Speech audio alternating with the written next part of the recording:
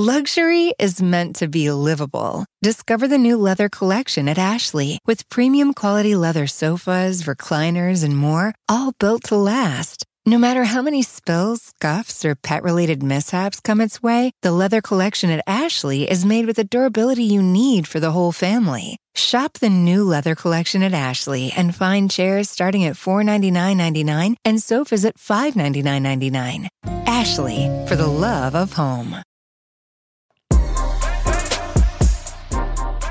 Hey, this is DeRay, and welcome to Pod Save the People. This week, it's me, Sam, Kaya, and DR, as usual, talking about the underrepresented stories in the news that you should know. And then I have a quick check-in with Netta, talking about everything that's happening nationwide with the protests. And then I sit down and talk to Baynard Woods and Brandon Soderberg to discuss their new book about the Baltimore Gun Trace Task Force, which, if you didn't hear about, is fascinating and wild and all true. My advice for this week is to write it down. Not necessarily because writing in and of itself is some magical process, even though it is, but because sometimes having the clarity of language is also a clarity of thought. So there have been a lot of things where I'm like, oh, I think this and that. And the moment that I actually have to find the words for it and put it down into a sentence, I'm like, wow, this is actually what I believe, or this is what I don't believe, or this is what I meant to say, or this is how I... And that groundedness in knowing what your intent is, or why you reached a certain point or how you reached it, is important. So I say write it down as a way to ground yourself, ground the ideas, and ground the work. Let's go. Hello, family. Welcome to another episode of Pod Save the People. I'm Diarra Ballinger at Diarra Ballinger on Twitter and Instagram. And I'm Sam Sinyangwe at Sam Sway on Twitter and Instagram. I'm Kaya Henderson at Henderson Kaya on Twitter. And I'm DeRay at DRY on Twitter. Well, family, we are coming to you again after a really hard, challenging loss. It seems week to week we go with trying to remain optimistic. We all are. We're all, still fighting the good fight. But I think there are losses, even though while we expected them, it's still very hard to digest and process. And obviously, I'm talking about Justice Ruth Bader Ginsburg, who we lost this week, who needs really no introduction, no summary. We all know who the great RBG is. But I think as we are rolling closer to the election, and then understanding just the politics and the mechanics of a potential justice replacing her, that's the nominee of Trump, I think is all obviously very terrifying. I think what we need to be mindful of is the facts. Senate confirmation processes are long and sometimes challenging, to say the least. But there's also an institutional process that, regardless of what happens, we hope and I assume, as someone that's a part of the legal profession, that it will be adhered to. So, I think we just wanted to kind of open it up and talk about what this all means, what it could mean for the country, what it could mean for the Supreme Court, what it can mean for the elections that are some 40, I think we're at 40 days now, less than 40 days away. But yeah, what are y'all thinking? What are y'all's reactions to the loss of RBG? Obviously, it is beyond sad that RBG died. It is frightening that Trump might be able to even recommend anybody, let alone whether they get voted on. But I will say, I hadn't even thought about the strategy of just expanding the size of the court. I feel like I just missed that in social studies. I didn't realize that the number of justices wasn't set by the Constitution and that Congress can do it. I'm like, go ahead, let us. You know what? If he gets this person in, when we get everything back, the court going to be 25 people, and we going to put a whole slew of people in there for life. I didn't even think about that strategy. And I'll say that that we haven't seen the Dems really fight this administration as vociferously as he is fighting all us. And if this is the moment that they fight, I'm ready for it. Let this be the thing that y'all are willing to throw down about, because he's going to appoint a 40-year-old white woman for sure, a 45, somebody that is going to be on this court till our kids have kids.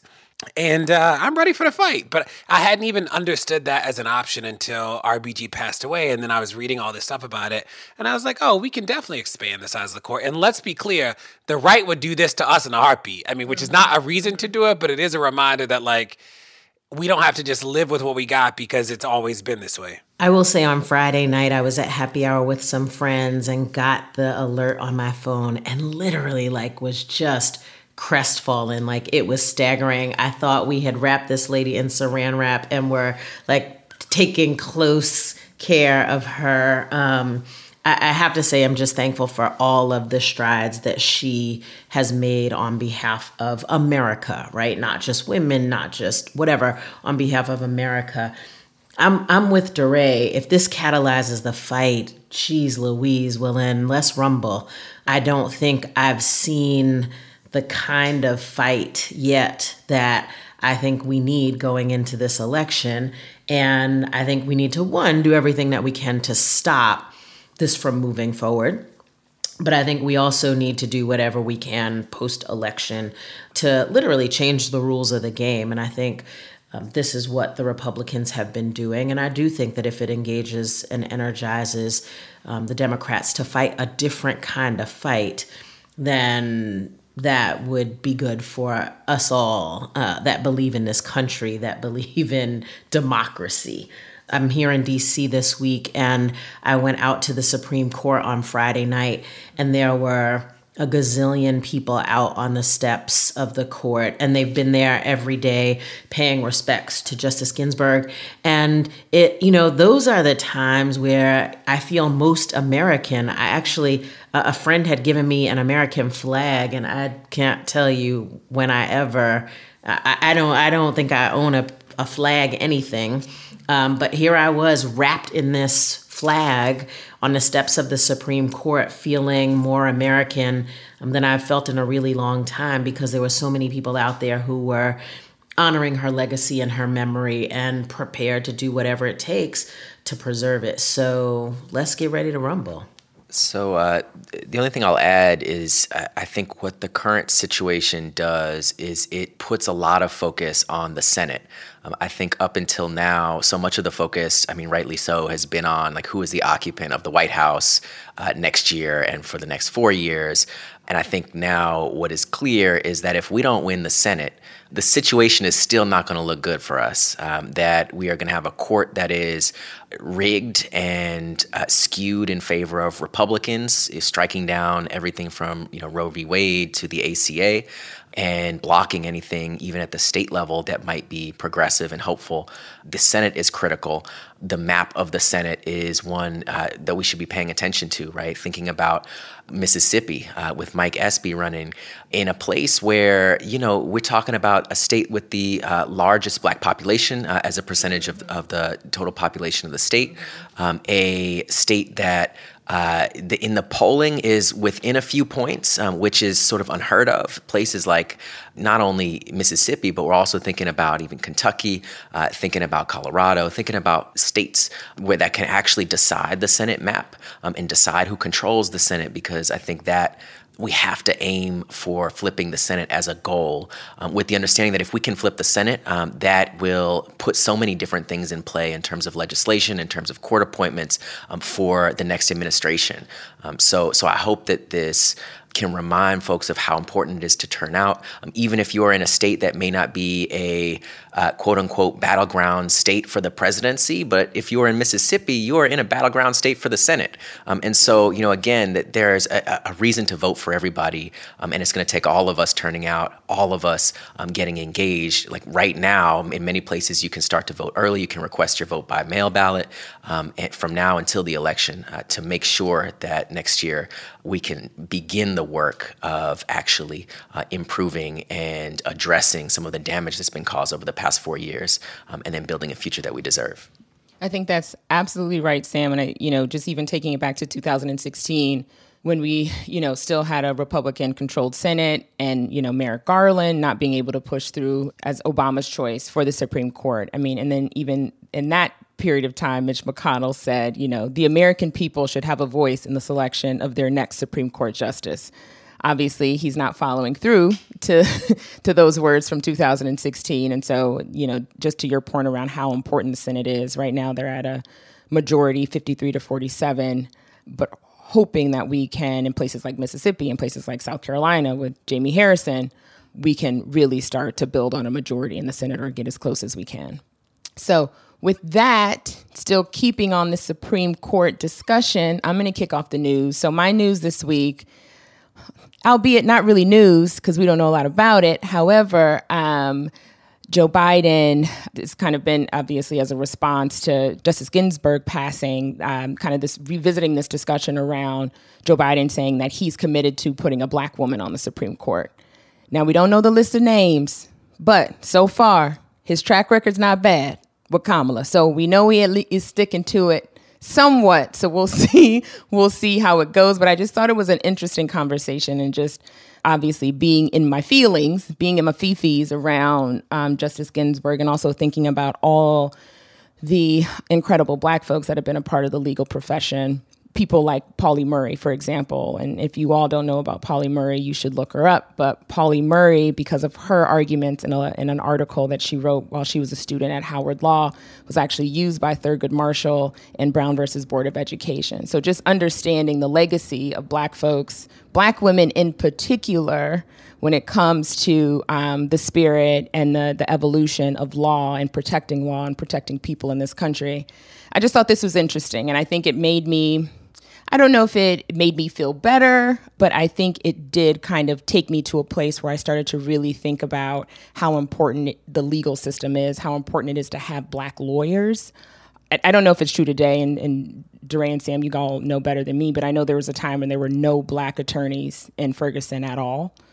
And so understanding that dynamic, understanding the disparities of both what it means to, this conversation we were having about Black doctors and how Black babies survive more or have a better chance of living with a Black doctor as opposed to a white doctor, thinking about if that's the same for, somebody who's been accused of a crime and having a Black attorney versus a white attorney. So I don't know. I think all of this this particular article, and obviously thinking about Ruth Bader Ginsburg, just really got me thinking about the importance of Black folks in the legal profession. I don't even know if I could wrap my mind around a Black woman Supreme Court justice. I mean, I think if that happened, I think I'd be fine forever. Like, I'd be like, okay, I'm all good. So I don't know. Just putting that out there for y'all, would love your reaction. But I think, again, understanding the importance of Black lawyers and Black law schools, Howard, Southern, FAM, UDC, these institutions that pump out these incredible Black attorneys, and how important they are and how much support that they need. I read this article and it made me really wonder from a strategy perspective how and whether it benefits Biden to say who he's going to pick for the Supreme Court at this particular point. I wonder because I think that there's an opportunity. In fact, if you're going to name names and say who you're going to pick for what, then it would seem to me that you could name a lot of names and you could begin to introduce your cabinet as an effort to bring lots of different constituencies in support of the campaign. And so I wondered why, in this particular case, you would say, why Biden would say he would name an African-American woman when we just had a big African-American woman pick in the vice presidency, and whether that actually, I wonder how much impact that will have to even further solidify the Black vote, or if there isn't an opportunity to, either with your Supreme Court pick or with other cabinet picks, to signal to other constituencies that there are leadership opportunities that you are targeting. So I'm rooting for everybody Black for sure. And so having an African-American woman on the Supreme Court would make me incredibly proud. I really just, it makes me wonder from a strategy perspective what he's trying to accomplish. One of the things floating around in the wake of Justice Ginsburg's death has been a thing that I've seen on social media that talks about all of the things that she's done for women: the right to sign a mortgage without a man, the right to have a bank account without a male cosigner, the right for women to be pregnant and have kids and work. And at a time where we are celebrating all of these strides that she helped bring together for women, women are in an incredibly precarious situation as a result of COVID-19 and this economy. In fact, Politico has an article called Crashing Down: How the Childcare Crisis is Magnifying Racial Disparities. And it shows us that 93% of childcare workers in the United States are women. 45% of those are Black, Asian, or Latino, and that half of childcare businesses are minority owned. As you can imagine, in this global pandemic, the collapse of the childcare industry is hitting women of color the hardest. In fact, at the height of the pandemic, 60% of childcare programs around the country had closed, and 1/3 of childcare workers had lost their jobs. Many of those who remained open were only able to remain open because states had dedicated childcare funding provided in the CARES Act, but that money is running out quickly. And so it's estimated that 2/5 of childcare providers will shut their doors for good if there is not a federal infusion of funding, and it doesn't look like that is going to happen.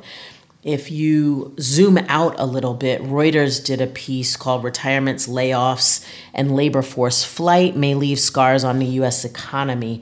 And according to detailed analysis of jobs data, what the labor economists and the Reuters folks have found is that women are not re-engaging in the job market. In fact, the economic growth of the whole entire country has slowed because of childcare issues. And so while there's a crisis in the childcare sector that is hitting women and women of color incredibly disproportionately, the United States economy, the economic drag is falling heavily on two groups, women and older workers.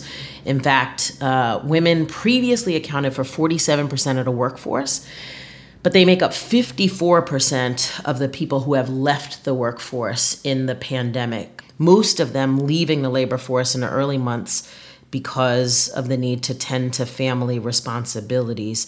And in fact, the country can't grow if women are not returning to the workforce and if the childcare sector, both for women and for everybody else, frankly, doesn't have the chance to rebound. And so yet again, in the same way that we know that this pandemic has hit our most vulnerable communities and our most vulnerable demographics, women and women of color specifically, as they're represented in the childcare industry and even more broadly, are taking it on the chin, and we've got to figure out how to fix that. So, Kai, I didn't realize that the 2007-2009 recession was mostly things like construction, manufacturing. Those are the hardest hit.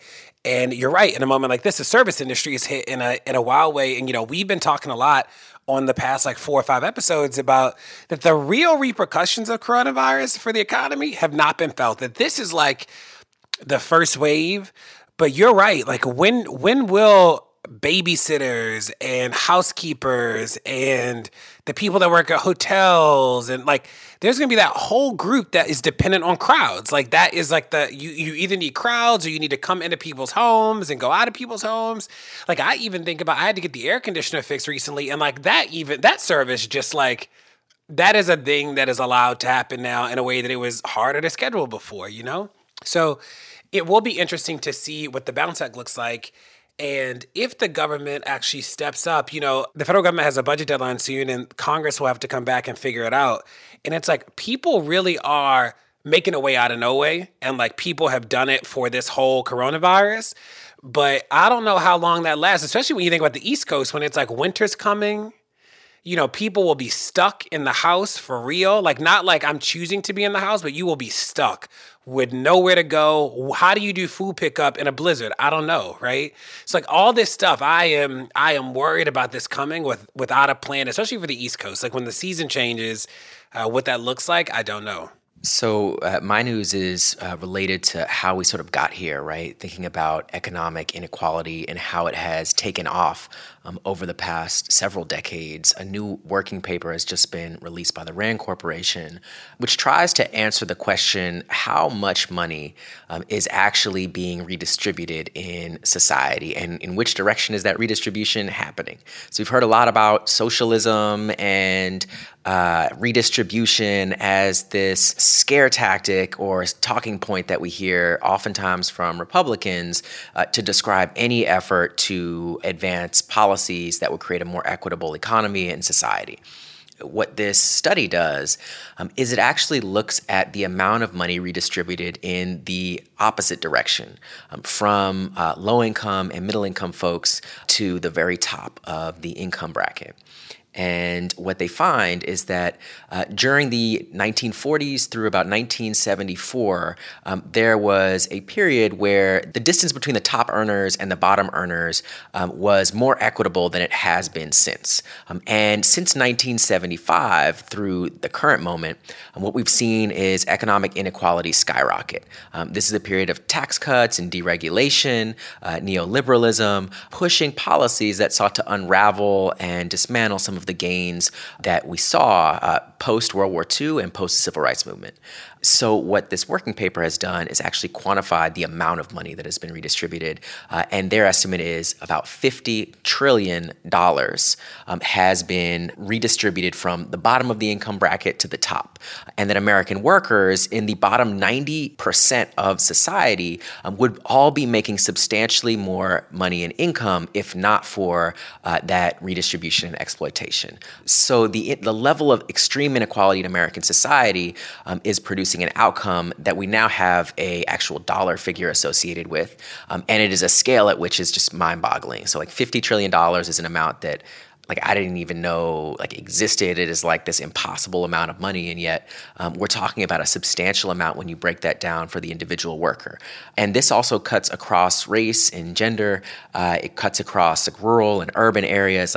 Basically everybody who is not in the top earners has lost out because of the expansion in inequality since the 1970s.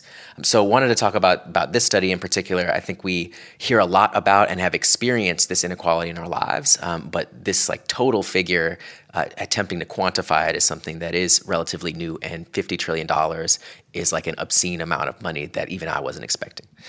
So I feel like we talk about school opening, closing at some point, and I guess I'll leave it for somebody else to talk about New York City that made a big deal about all these openings, and who knows if that actually happened or not. But I want to talk about dental care for students. So what does it mean that we built a public education system that really is the only neighborhood resource in so many places? It becomes a hub, whether the building itself is just a resource. So I think about Baltimore, we looked at the data and there was one school within every 5 miles when we did our analysis. So the schools in Baltimore were more equitably distributed than almost anything else in the city of Baltimore, that there were schools in every neighborhood, regardless of income, and they were put in really cool places. And this article in the New York Times is about what happens when schools are closed, and that actually became one of the most regular avenues for dental visits in America. So it talks about how closures have suspended regular dental health visits in schools from Oregon to New York State and all across the country. They talk about this one dental hygienist who is the director of a school-based dental program at Hudson Headwaters Health Network in New York. They said that they used to treat 2,000 to 2,500 children near the Adirondack Mountains every year since the program began, and there is no school anymore, right? So you think about the hygienist, and I remember being a teacher. I remember working at Human Capital. What it meant that there'd be the dentist vans, the dentist buses, or that same thing with eye care. School was on the front line of figuring out if kids had vision problems, because they would be in class and then all of a sudden you're can you see? And we had a whole process for making sure that they got their eyes tested. Baltimore City Public Schools actually had a collaboration with Warby Parker so kids could get their glasses. And it was so interesting. I was talking to one of the co-founders of Warby Parker, and he was saying that they would actually give kids 2 pair of glasses. And I was like, why would you give them 2? And he's like, because we were testing out the effect of this at scale, right, across the district. And we gave them 1 pair of glasses that they kept in the classroom and then 1 pair of glasses that they took with them. I'm like, y'all done planned this. But it was how do you get those resources otherwise? And you didn't need health insurance to take advantage of the dentist. You didn't need health insurance to get your eyes checked. There was a whole apparatus that we wrapped around kids that was rooted in the school building. And what happens now when the building is closed? Again, I think that we are just in the early stages of figuring out what we owe these young people because we haven't quite planned far enough ahead.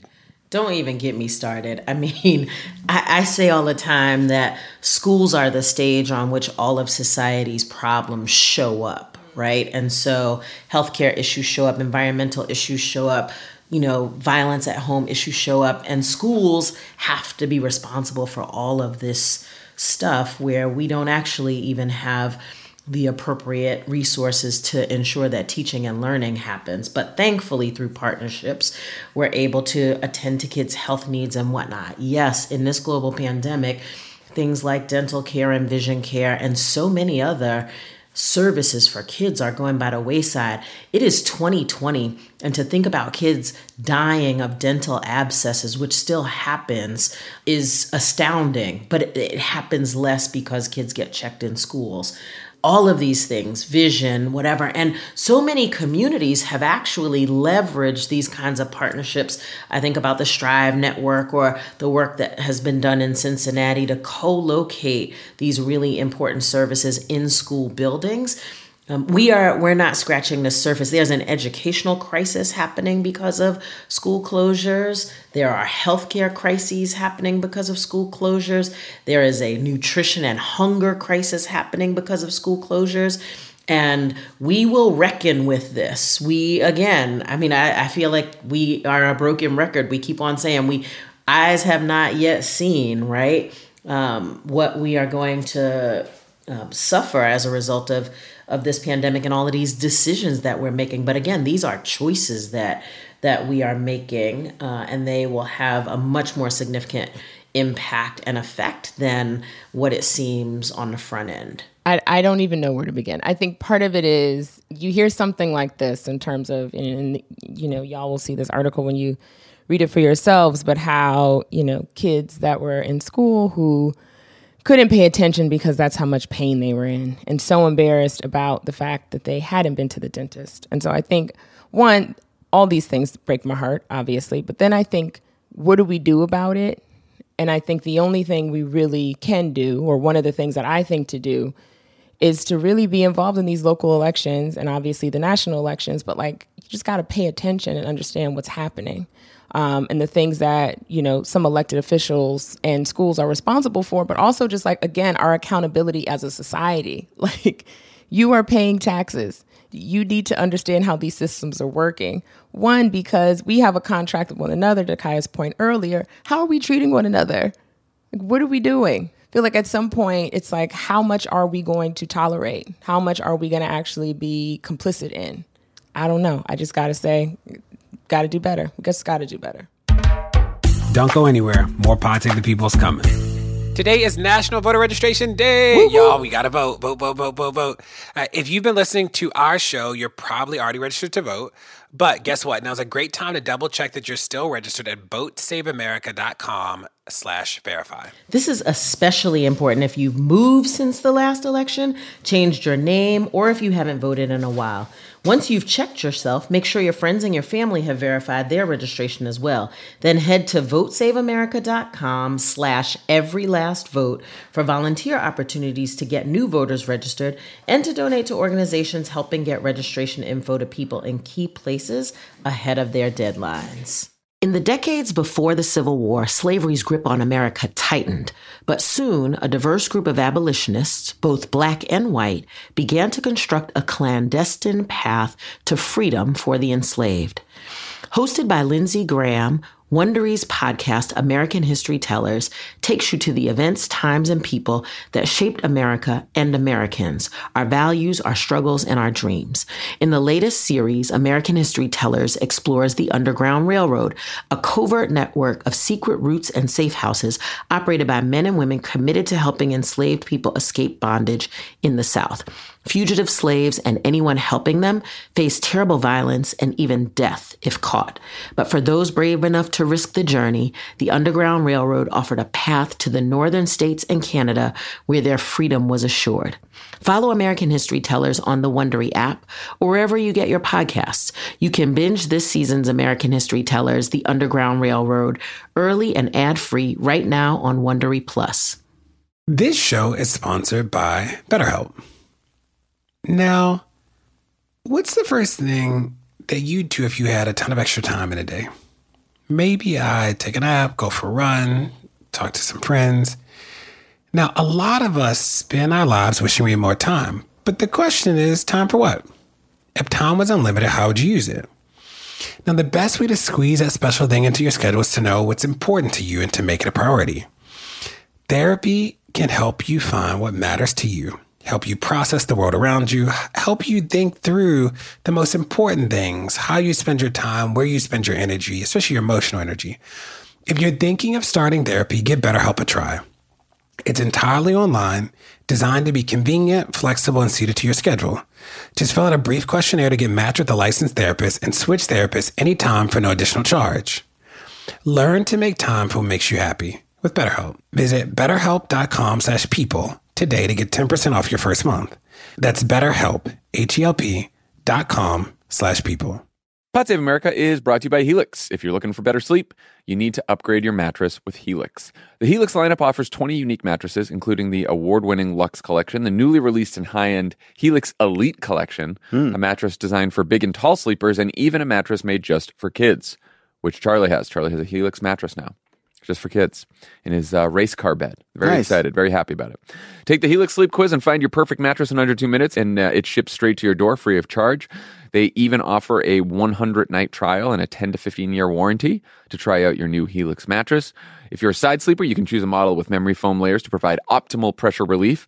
There are also models with more responsive foam to cradle your body for essential support in stomach and back sleeping positions. Plus, check out enhanced cooling features to keep you from overheating while you sleep. It's no wonder Helix has over 12,000 5-star reviews. And you've loved your Helix mattresses. I got a Dawn Luxe. There you go. And it's great. Helix is offering 20% off all mattress orders and 2 free pillows for our listeners. Go to helixsleep.com/crooked. That's helixsleep.com/crooked. This is their best offer yet, and it won't last long. With Helix, better sleep starts now. And Netta, let us know what is going on around the country. Hey, what's up, everybody? It's me, Netta, and thanks so much for tuning back in. Today is my mother's 51st birthday and her 6th heavenly birthday. I lost her in January 2014 after her long fight with lupus. Before we get to the news, I want to take time to honor her memory and share a few things. My mother was just that, my mother. I was blessed to have her with me for 24 years of my life, and I appreciate many of the lessons that she taught me, or actually just made me learn. Consequences and being accountable for my actions were concepts I was introduced to early. She was a Virgo after all. And my mother was many things. She was a talented artist. I still have not met someone whose mind shapes stories through colors the way that hers did. It was beautiful.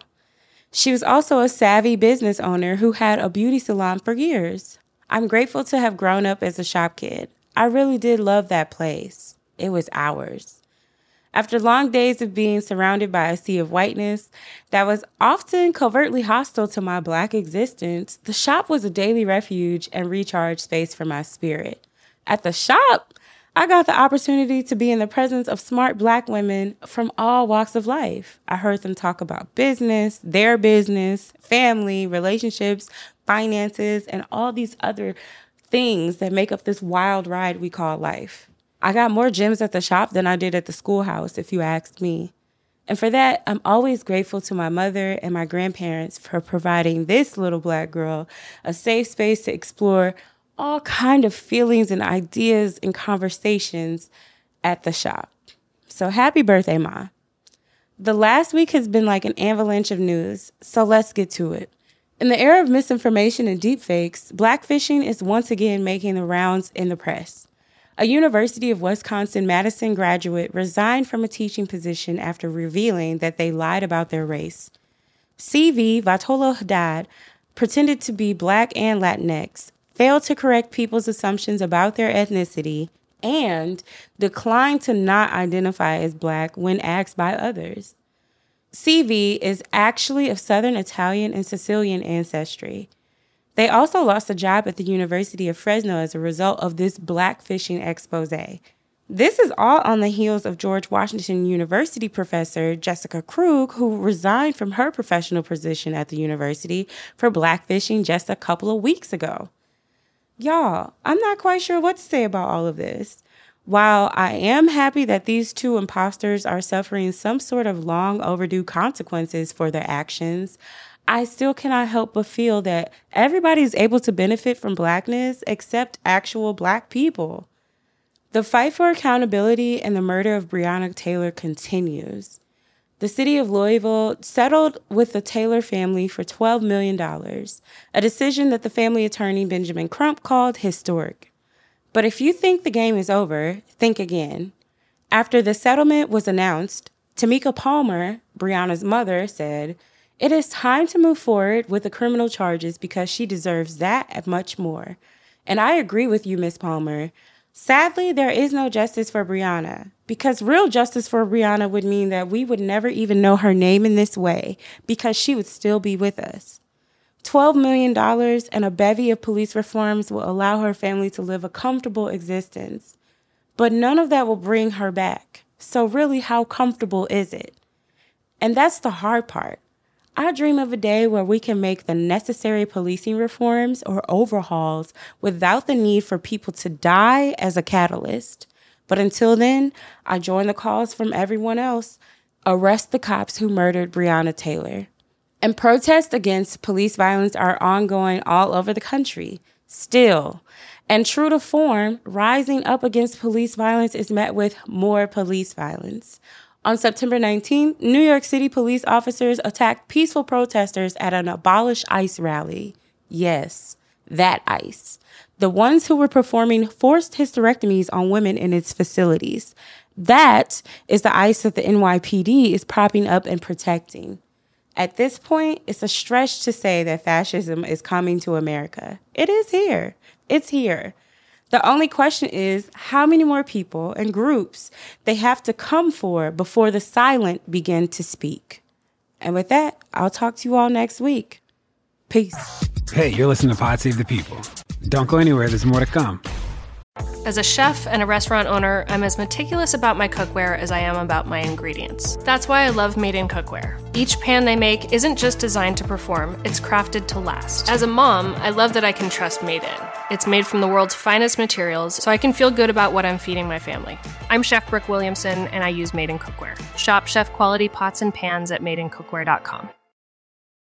Want the same expert advice you get from the pros in the store while shopping online at DiscountTire.com? Meet Treadwell, your personal online tire guide that matches you with the perfect tire for your vehicle. Get your best match in 1 minute or less with Treadwell by Discount Tire. Luxury is meant to be livable. Discover the new leather collection at Ashley with premium quality leather sofas, recliners, and more, all built to last. No matter how many spills, scuffs, or pet-related mishaps come its way, the leather collection at Ashley is made with the durability you need for the whole family. Shop the new leather collection at Ashley and find chairs starting at $499.99 and sofas at $599.99. Ashley, for the love of home. In 2017, the federal government had to step in and arrest a group of Baltimore police officers known as the Gun Trace Task Force. The GTTF were a group of detectives carrying out every crime imaginable, and following their arrest, the stories about the rest of the department just kept getting worse and worse. Today, I'm talking to Baynard Woods and Brandon Soderberg, whose new book, I Got a Monster, The Rise and Fall of America's Most Corrupt Police Squad, dives into the entire sordid story of the Gun Trace Task Force in my hometown, Baltimore. Let's go. Baynard and Brandon, thanks so much for joining us on Pod Save the People. Oh, thanks for having us. Yeah, thanks for having us. So I'm interested in digging into the book and the case and the whole moment.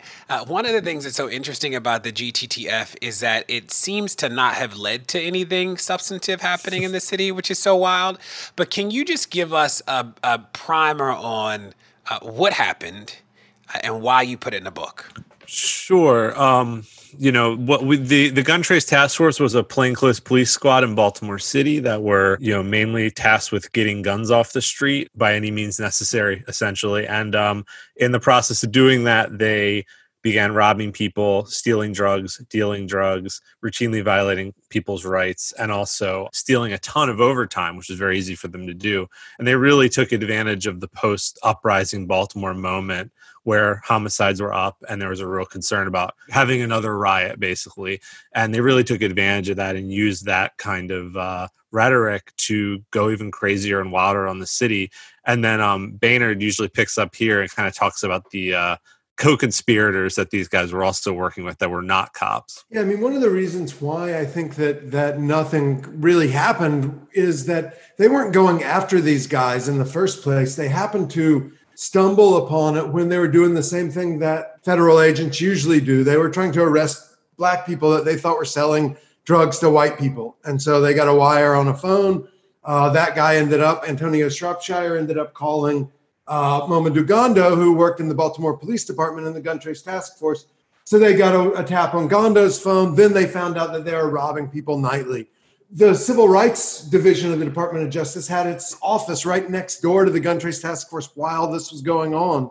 And they didn't get a whiff of it at all. And so it was really just, and in fact, the only reason that Leo Wise, the AUSA, was really interested in this drug case in the first place was wanting to be able to get murder charges for people who sold drugs that caused people to overdose. So it's been sometimes cast as this thing of like, the feds come in on a white horse and clean up dirty Baltimore City, but that's not really the way it went. So it's not surprising that nothing has really changed. And Shropshire got as much time as Jenkins got, 25 years. And everyone who testified at his trial against him, the text messages were all like, thank you. As people who wanted dope and he supplied them with dope, whereas Jenkins was trying to break up people's marriages, using ruses to break up people's marriages so they couldn't even hire a lawyer and stuff. Just crazy harm and damage done to the community. Can you all zoom out a little bit and just tell us the players, tell us the scope, tell us the numbers of people involved? One of the things that I realized, especially dealing with policing issues across the country, is that I know about the GTTF because Baltimore's home, I'm from Baltimore, but I realized that a lot of people across the country, this did not become a breaking news story across the country that people reference, which is still so interesting to me. So can you lay the foundation for people so they understand sort of scope, numbers, scale, players? Yeah. So, one of the things that's hard about the scope is people wanted GTTF to be this gang. The initials became BGF in Baltimore, the Black Guerrilla Family. It became this shorthand. But really, most of the crimes committed there were 7 officers indicted in the first round of indictments on March 1st, 2017. And all 7 of them had been committing crimes in different units. So part of the issue is that their crimes have gone back to people have been charged now as early as 2009, major charges of planting heroin and drugs on people in 2010, going all the way up until the time of the indictment. So when they came together, this group that was initially indicted, it was like a super group of grimy cops that had all been doing dirt elsewhere and came into the same unit for this sort of spectacular and messy crime spree in the summer of 2016. And that was Wayne Jenkins was the sergeant and really the mastermind of that. He was a white guy from the county, a drug cop, had made his name as a drug cop, being able to flip people. He had a reputation from going from getting a bag on the street to having the guy with the raw the next day or something. He could really work. So they put him in charge of this unit to try to do that with guns. As the numbers had gone down, the murders were going up and arrests and clearances were going down in the period of 2015. They gave him a longer leash to do whatever he wanted. And that's when he took over the gun trace task force. In it already were Mamadou Gondo, who I mentioned already, that was working with a drug crew in Northeast Baltimore, selling heroin. They had been selling a lot of heroin in Hartford County or to people in Hartford County. And those cops were getting a wind of that. Jamel Rayom was Gondo's partner. He had 3 shootings back in 2009. In the trial, it came up that he said he shot one guy because he just didn't want to chase him. And those were the sort of 3 most ambitious criminals. And then there was Daniel Hersel, who was a notorious cop in Baltimore, who had $250,000 in settlements that the department had paid out by 2015. And there were several other, 3 other cops that were in Jenkins' squad that were less involved, but certainly criminally involved. And that was the initial round of people. And then, Brandon, maybe you want to jump in with some of the scope of what's happened since those guys all got indicted.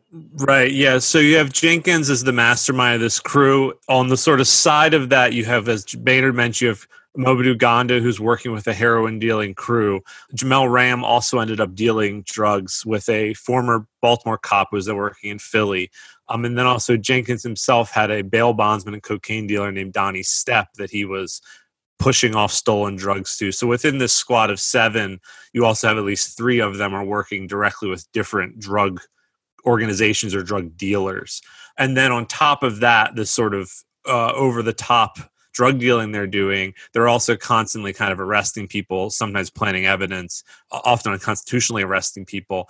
And those impacts are still ongoing, but, over 1,000 people have been sort of flagged as cases that need to be dropped. There's been officers flagged on having integrity issues. The Office of the Public Defender in Baltimore continues to push and say that closer to 10 or 20,000 people that have probably been affected by this. I mean, one way to think of it would be that, so you start with just the 7 cops who've all been in the department for somewhere between 10 years or more, and you start thinking of every single arrest they do together or with other officers now has to be questioned. So that was sort of the big question for lawyers once this indictment happened, is how do we possibly even try to get to the bottom of that? And that's still happening. In addition, settlements have started to come out. A man named Ivan Potts got a settlement for $400,000. A gentleman, the family of another man, William James, who is mentioned in the book, his family got $200,000. And then early this month, there was a burst of settlements, about a dozen or so, that dropped on a Friday right before Labor Day, which may or may not have been a coincidence. And that was a lot of people have been robbed by these guys or had other issues with them, and included a family, the Hamiltons that are in the book, that were sort of kidnapped, were never charged with a crime, but were taken to their house and had about $20,000 stolen from them. So the repercussions even into 2020, into 2021 continue. And there has been, since those initial 7 indictments, 8 other people have been federally charged. And we understand the investigation is ongoing. So far about 15 cops have been roped into it. Another dozen or so are mentioned that haven't been in trouble or they've just left the department.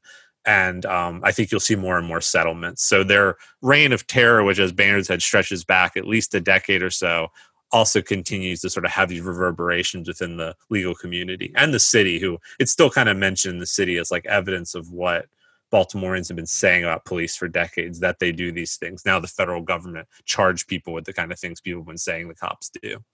Now, Boehner, you talked about that this was not the result of some incredible internal affairs investigation by the Baltimore City Police Department.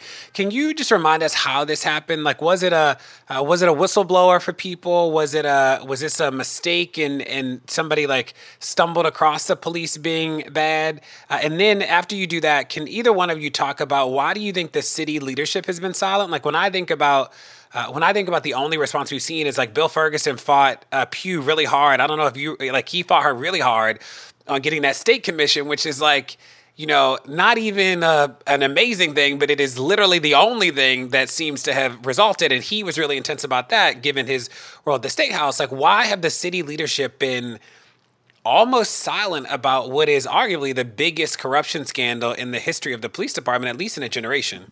Yeah, so we were really skeptical of the official story of the way that the GTTF was brought down. And so we sidelined it a little bit in the book because some things didn't make sense. So I'll walk through it. And, what we did instead was the people who had been really calling this out for years are defense attorneys. They're the ones who know what dirty cops are doing, public defenders particularly, because they work with the most vulnerable. And there were just cases and cases of judges and prosecutors ignoring what they could have seen. So we can talk more about that. But eventually the U.S. Attorney's Office and the FBI get on to these officers. And it's a really convoluted story that involves, on the one hand, a Harford County deputy, a white sheriff's deputy investigating black drug dealers in Baltimore, finding out that they're talking with a member of the Baltimore Police Department and getting a warrant. But simultaneously, somehow, the other guy that they get a warrant to arrest, the second drug dealer they're on in Northeast Baltimore, when they go to raid his house, they find out that he's gone. He went to a hotel instead. It looks like he'd had a home invasion at his house. They somehow get suspicious about that. When they pull their own tracker off his car, they find another tracker on the car that belonged to a member of the Baltimore Police Department. The only member of the GTTF that wasn't indicted, John Kluhl. So, kind of people say, oh, he was a Boy Scout. But he was using illegal trackers, at the very least, that he'd lent to Gondo and Rayam. They did home invade this guy's house. They knew through Gondo's friend, Kyle Wells, that this guy had They thought he had a bunch of money in the house. It turned out he had a bunch of drugs. They kicked in the door when they thought he was gone. His girlfriend was there. They pointed a gun at her. They stole the money and they left. So somehow these two things come together, this wiretap with them just finding this tracker, and they say, hey, we're going to get on BPD. And they thought Wayne Jenkins was the worst of them. When he took over the squad, there already was the wiretap on Gondo. And they say maybe that it was going to get better.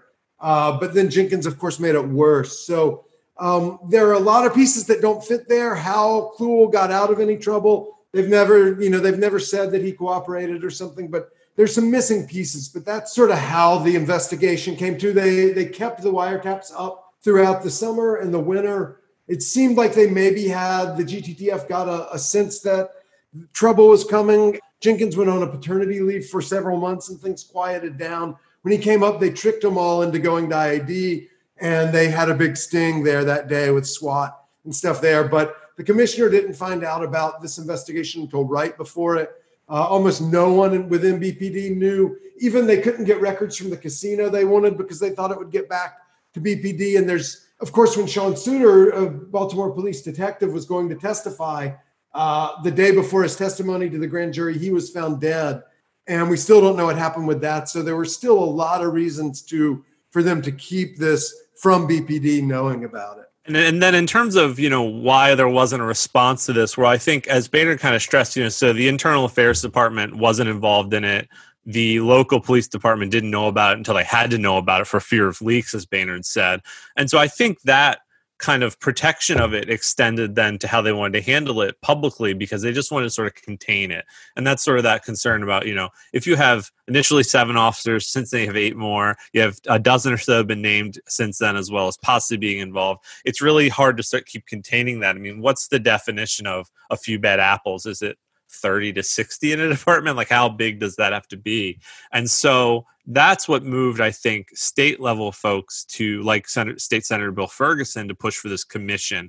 So I spoke to Senator Ferguson before the commission was enacted, and the commission was basically, I think the vision for it was maybe something like you might see in an old movie like The Godfather 2. You bring in all the co-conspirators, they sit there and they talk, and this is all public.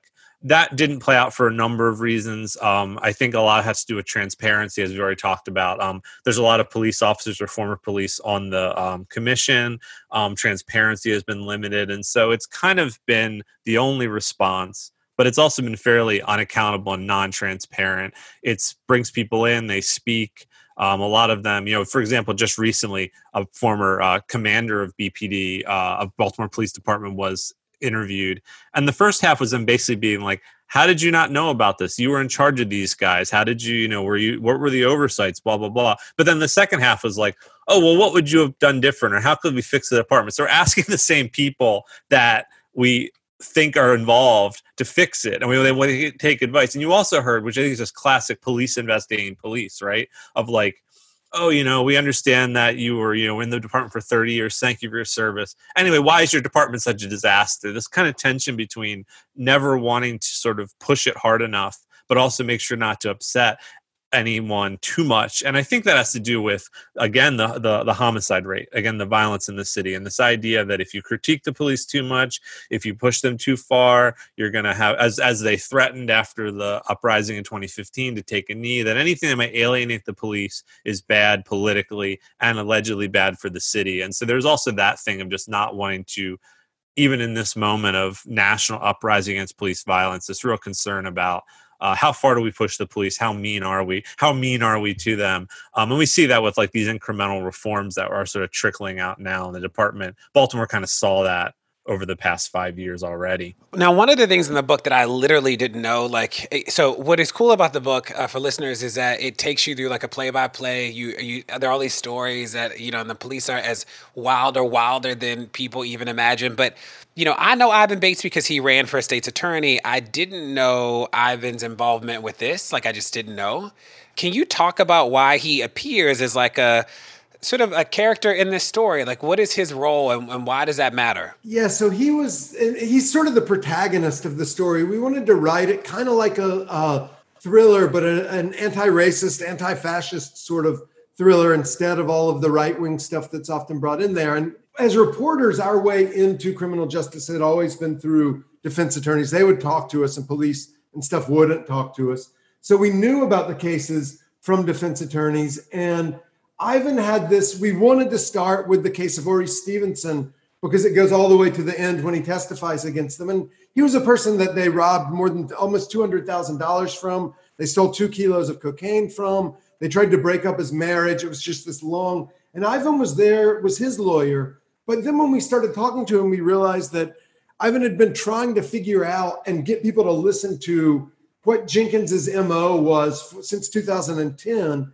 And then in the period of our book, he had a slew of cases, 5 different cases piling up in the summer of 2016. That helped us narrow down. I mean, we could only write about they got a guy's car, they got his keys, they went in his house, they robbed him so many times. They did it so often. So it helped us narrow down some of the cases. And it gave us a person for the reader to identify with a little bit. And he was complicated because he had also defended Alicia White in the Freddie Gray case, one of the police officers. And he was really reviled for that. And he really felt that. And so he was sort of struggling with himself at the moment we started talking to him. And he had been struggling with this case. And he had just, when we started talking to him, he had also just lost in his race for state's attorney, which is great when you're writing about someone because, the loser's locker room is where people are questioning themselves. The winner's locker room, you get nothing about except how great they are. But the losers are really willing to question themselves. So he wanted to look back through all this and was willing to give us the time and the sort of constant calls of what were you doing on this date and getting him to check his phone and what pictures do you have and what sort of, so he may be a really good lawyer and Jenkins may have been a really bad cop, but the book isn't about exceptions. The book is really about, he stands in for the roles that defense attorneys sort of play in trying to hold dirty cops to account. And the GTTF is really an extension, a logical extension of policing and the secrecy and the power and stuff we give. But these human individuals give people a way to want to follow it sort of more passionately than an issues paper or something like that. And then, once he ran, we were able to then follow the public defenders and have this new sort of part of it who were doing the frontline work of going over all those cases that Brandon was talking about, 10,000 cases that were compromised. That wasn't his job anymore. And so it gave us a nice transition into the next stage of the book. And I'd just add that, we really liked the idea of kind of inverting all your expectations for a crime story. So here are the cops or the robbers. That's where everyone starts, right? During the trial for 2 of the officers, often people that were alleged to be drug dealers were presented as people victimized. We like the idea of having them putting the defense attorney in a sort of investigator role.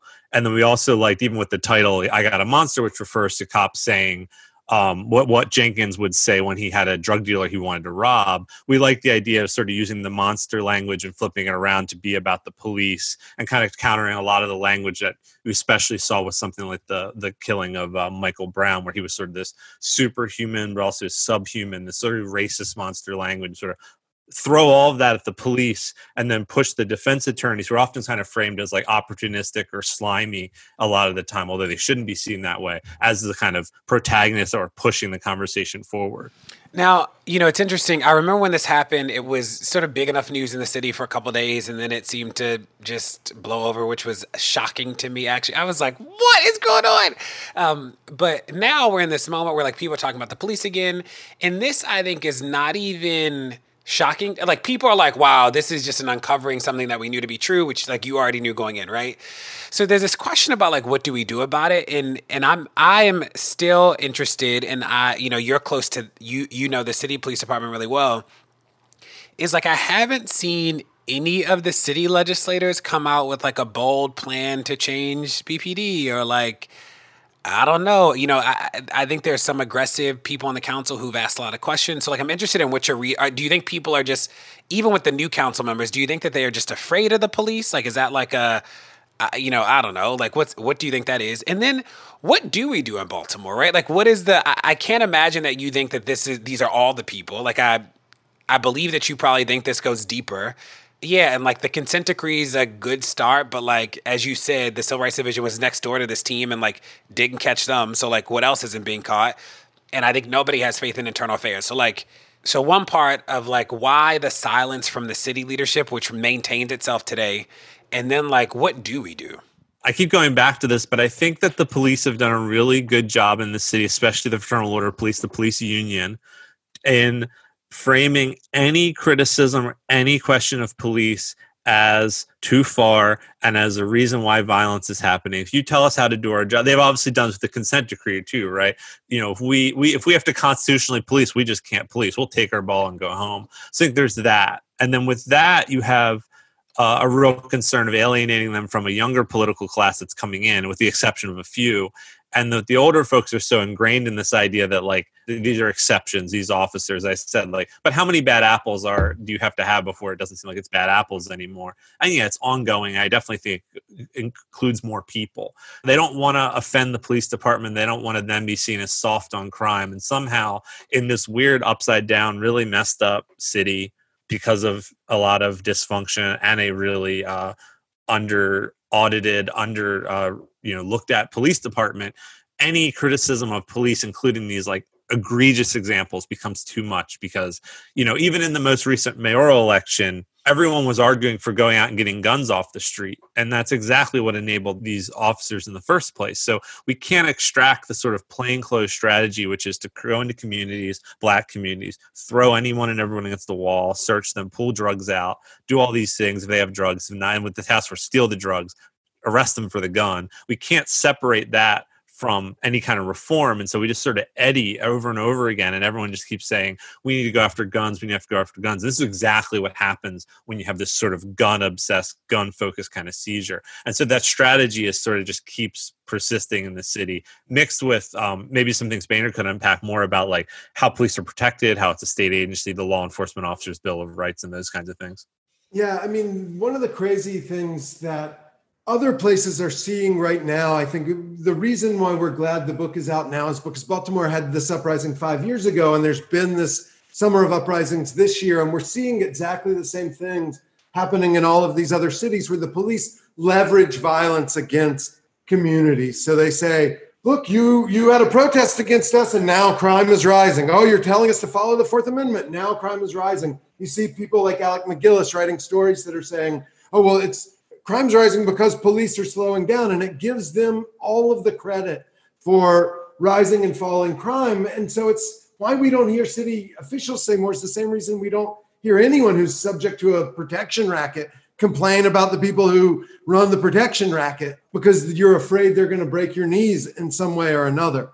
The Thanksgiving after Baltimore's uprising, after the death of Freddie Gray, when there had been thousands of people in the street, there was a protest that the day before Thanksgiving, and you were there, DeRay, and I was there, and we were standing there, and there were maybe 15 people. We said, what happened? Why? Where did all the people go? And what we found in reporting this book is that the Gun Trace Task Force and other BPD plainclothes squads functioned as a counterinsurgency. That July, when they brought a new commissioner in, they said, the riots are over, do what it takes to get the violence down. And they leveraged that violence against the city. And what we saw is that every time, Jenkins, when there was a supposed slowdown, the Gun Trace Task Force or his Special Enforcement Section squad would make as many as 50 unconstitutional stops a night.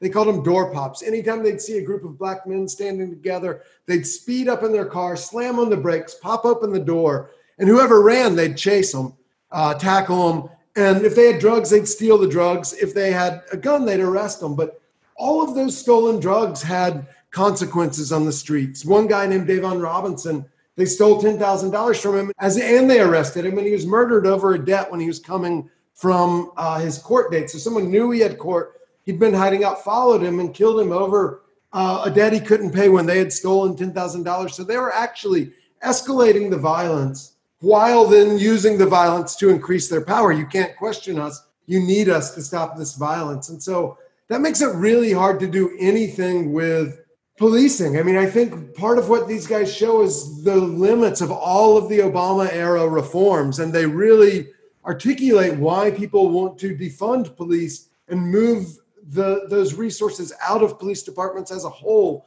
rather than thinking body cams or something are going to end up being helpful. One of the things we saw is that they used cameras of all sorts to manipulate evidence and to frame people and to justify their thefts. We just came across a body cam video where someone that we knew they broke his jaw. They're forcing him to say that he fell and that he didn't do anything, and they had told him they were going to let him go. It really points out a lot of the limits of reform and shows why I don't see how BPD could be reformed, or many police departments that we're seeing, the stuff in Mount Vernon, New York, the stuff with the LA Sheriff's Department. Like, how do you reform that? Yeah, so my push would be that, as somebody who grew up in Baltimore, I still live in Baltimore, my family's in Baltimore, is that like I know that, and when we look at national data, the defund conversation is really popular on the internet. It is not popular in the country, right? And even when we look at national favorability of the police are no less popular today than they were before, right? The protesters are more popular, but people still rock with the police. The police did not lose popularity. Police unions are really unpopular, interestingly, but the police are not. I say that to say, how do you respond to people who say, crime is increasing in the city, right? Or crime is not increasing actually, but murders are increasing and shootings increasing. Violent crime as a group is not actually increasing across the country. But in Baltimore, people do feel, those summers where it was 30 people killed in 30 days, or we've all survived that in the city. So when people hear the end of policing or defund in Baltimore, there are a lot of people, black people, forget the white people. There are a lot of black people who are I don't know, right? Because this is already bad, and the police at their worst at least keep us at an equilibrium. What do you say to that? Or how do you help people bridge that gap?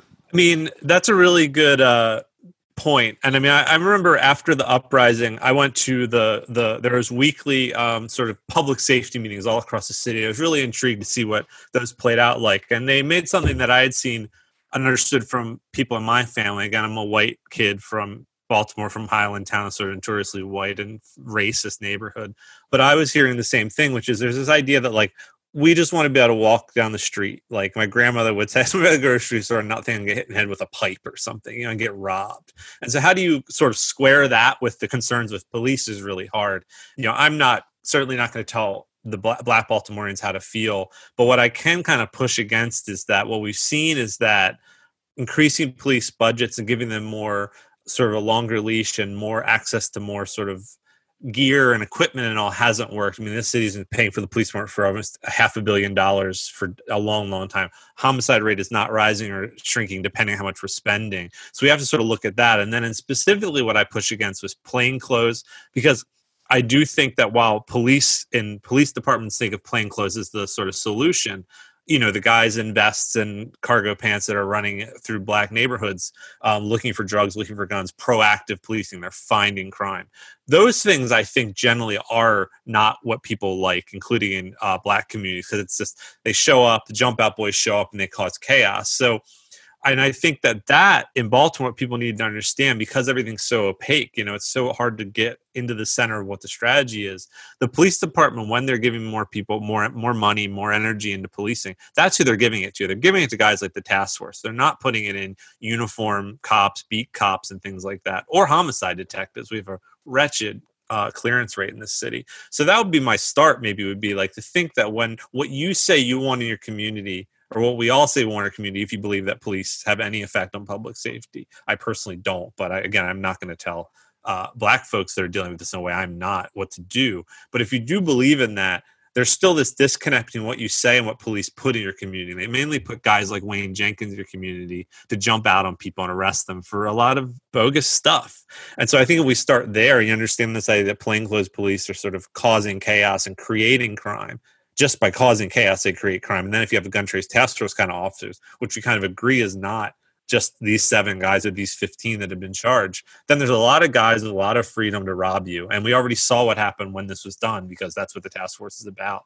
So that's kind of my pushback on that a little bit, is if we really maybe my compromise is like, let's look at plainclothes and think of what police strategy means, versus in the same way that you say, a white, lefty guy like me yells about defund, and then it means something very different. But when the police are talking about like crime fighting, I don't think it's what most people in the community actually think of a crime fight. I don't think they think of plainclothes guys driving around looking for trouble. The only other part I'd add to that, I think that's exactly right. The plainclothes, their footing is to wage war on the citizens of a city, and they bring violence rather than solving violence. They're not the ones who call when you have a problem. They're not the ones who try to investigate a homicide. So, the problem, like Baltimore Police Department has $500 million a year budget. And that's not working. And every year when it doesn't work, when we have over 300, this last week has been just horrendously violent.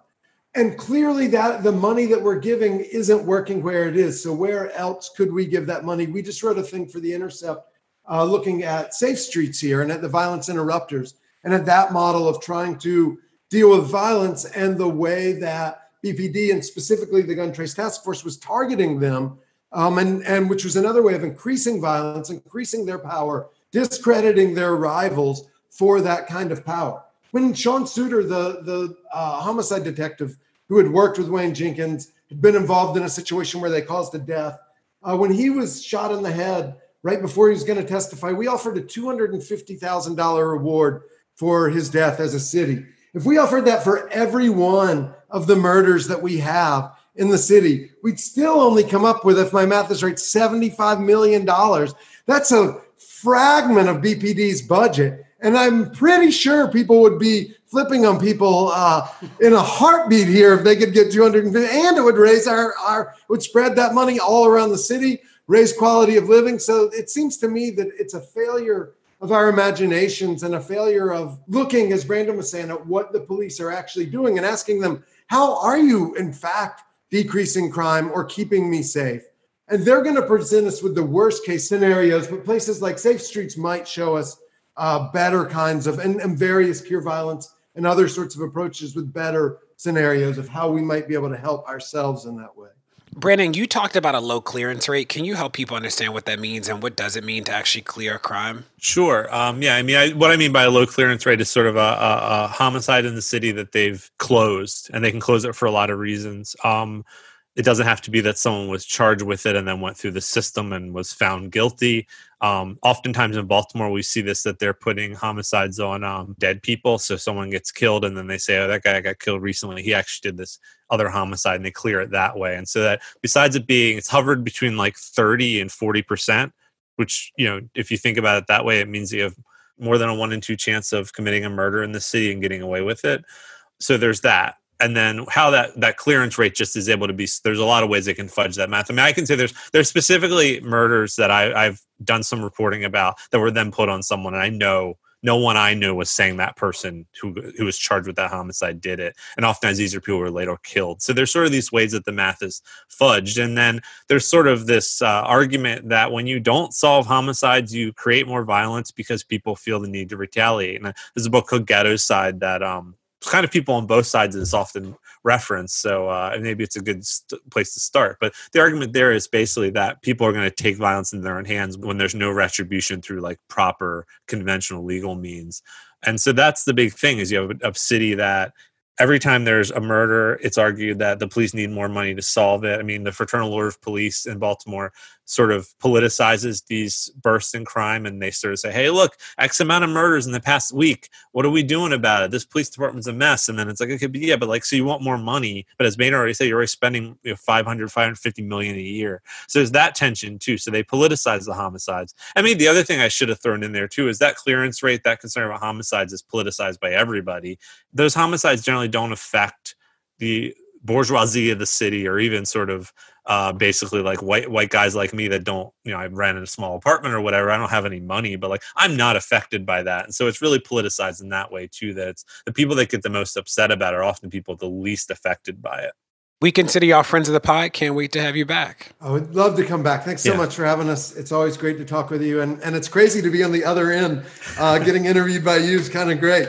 Yeah, thank you.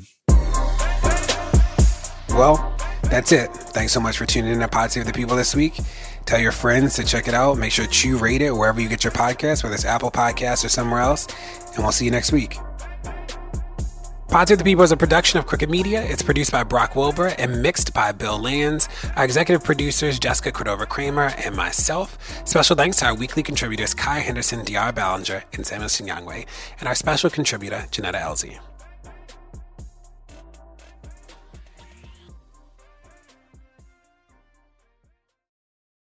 Want the same expert advice you get from the pros in the store while shopping online at DiscountTire.com? Meet Treadwell, your personal online tire guide that matches you with the perfect tire for your vehicle. Get your best match in 1 minute or less with Treadwell by Discount Tire. Luxury is meant to be livable. Discover the new leather collection at Ashley with premium quality leather sofas, recliners, and more, all built to last. No matter how many spills, scuffs, or pet-related mishaps come its way, the leather collection at Ashley is made with the durability you need for the whole family. Shop the new leather collection at Ashley and find chairs starting at $499.99 and sofas at $599.99. Ashley, for the love of home.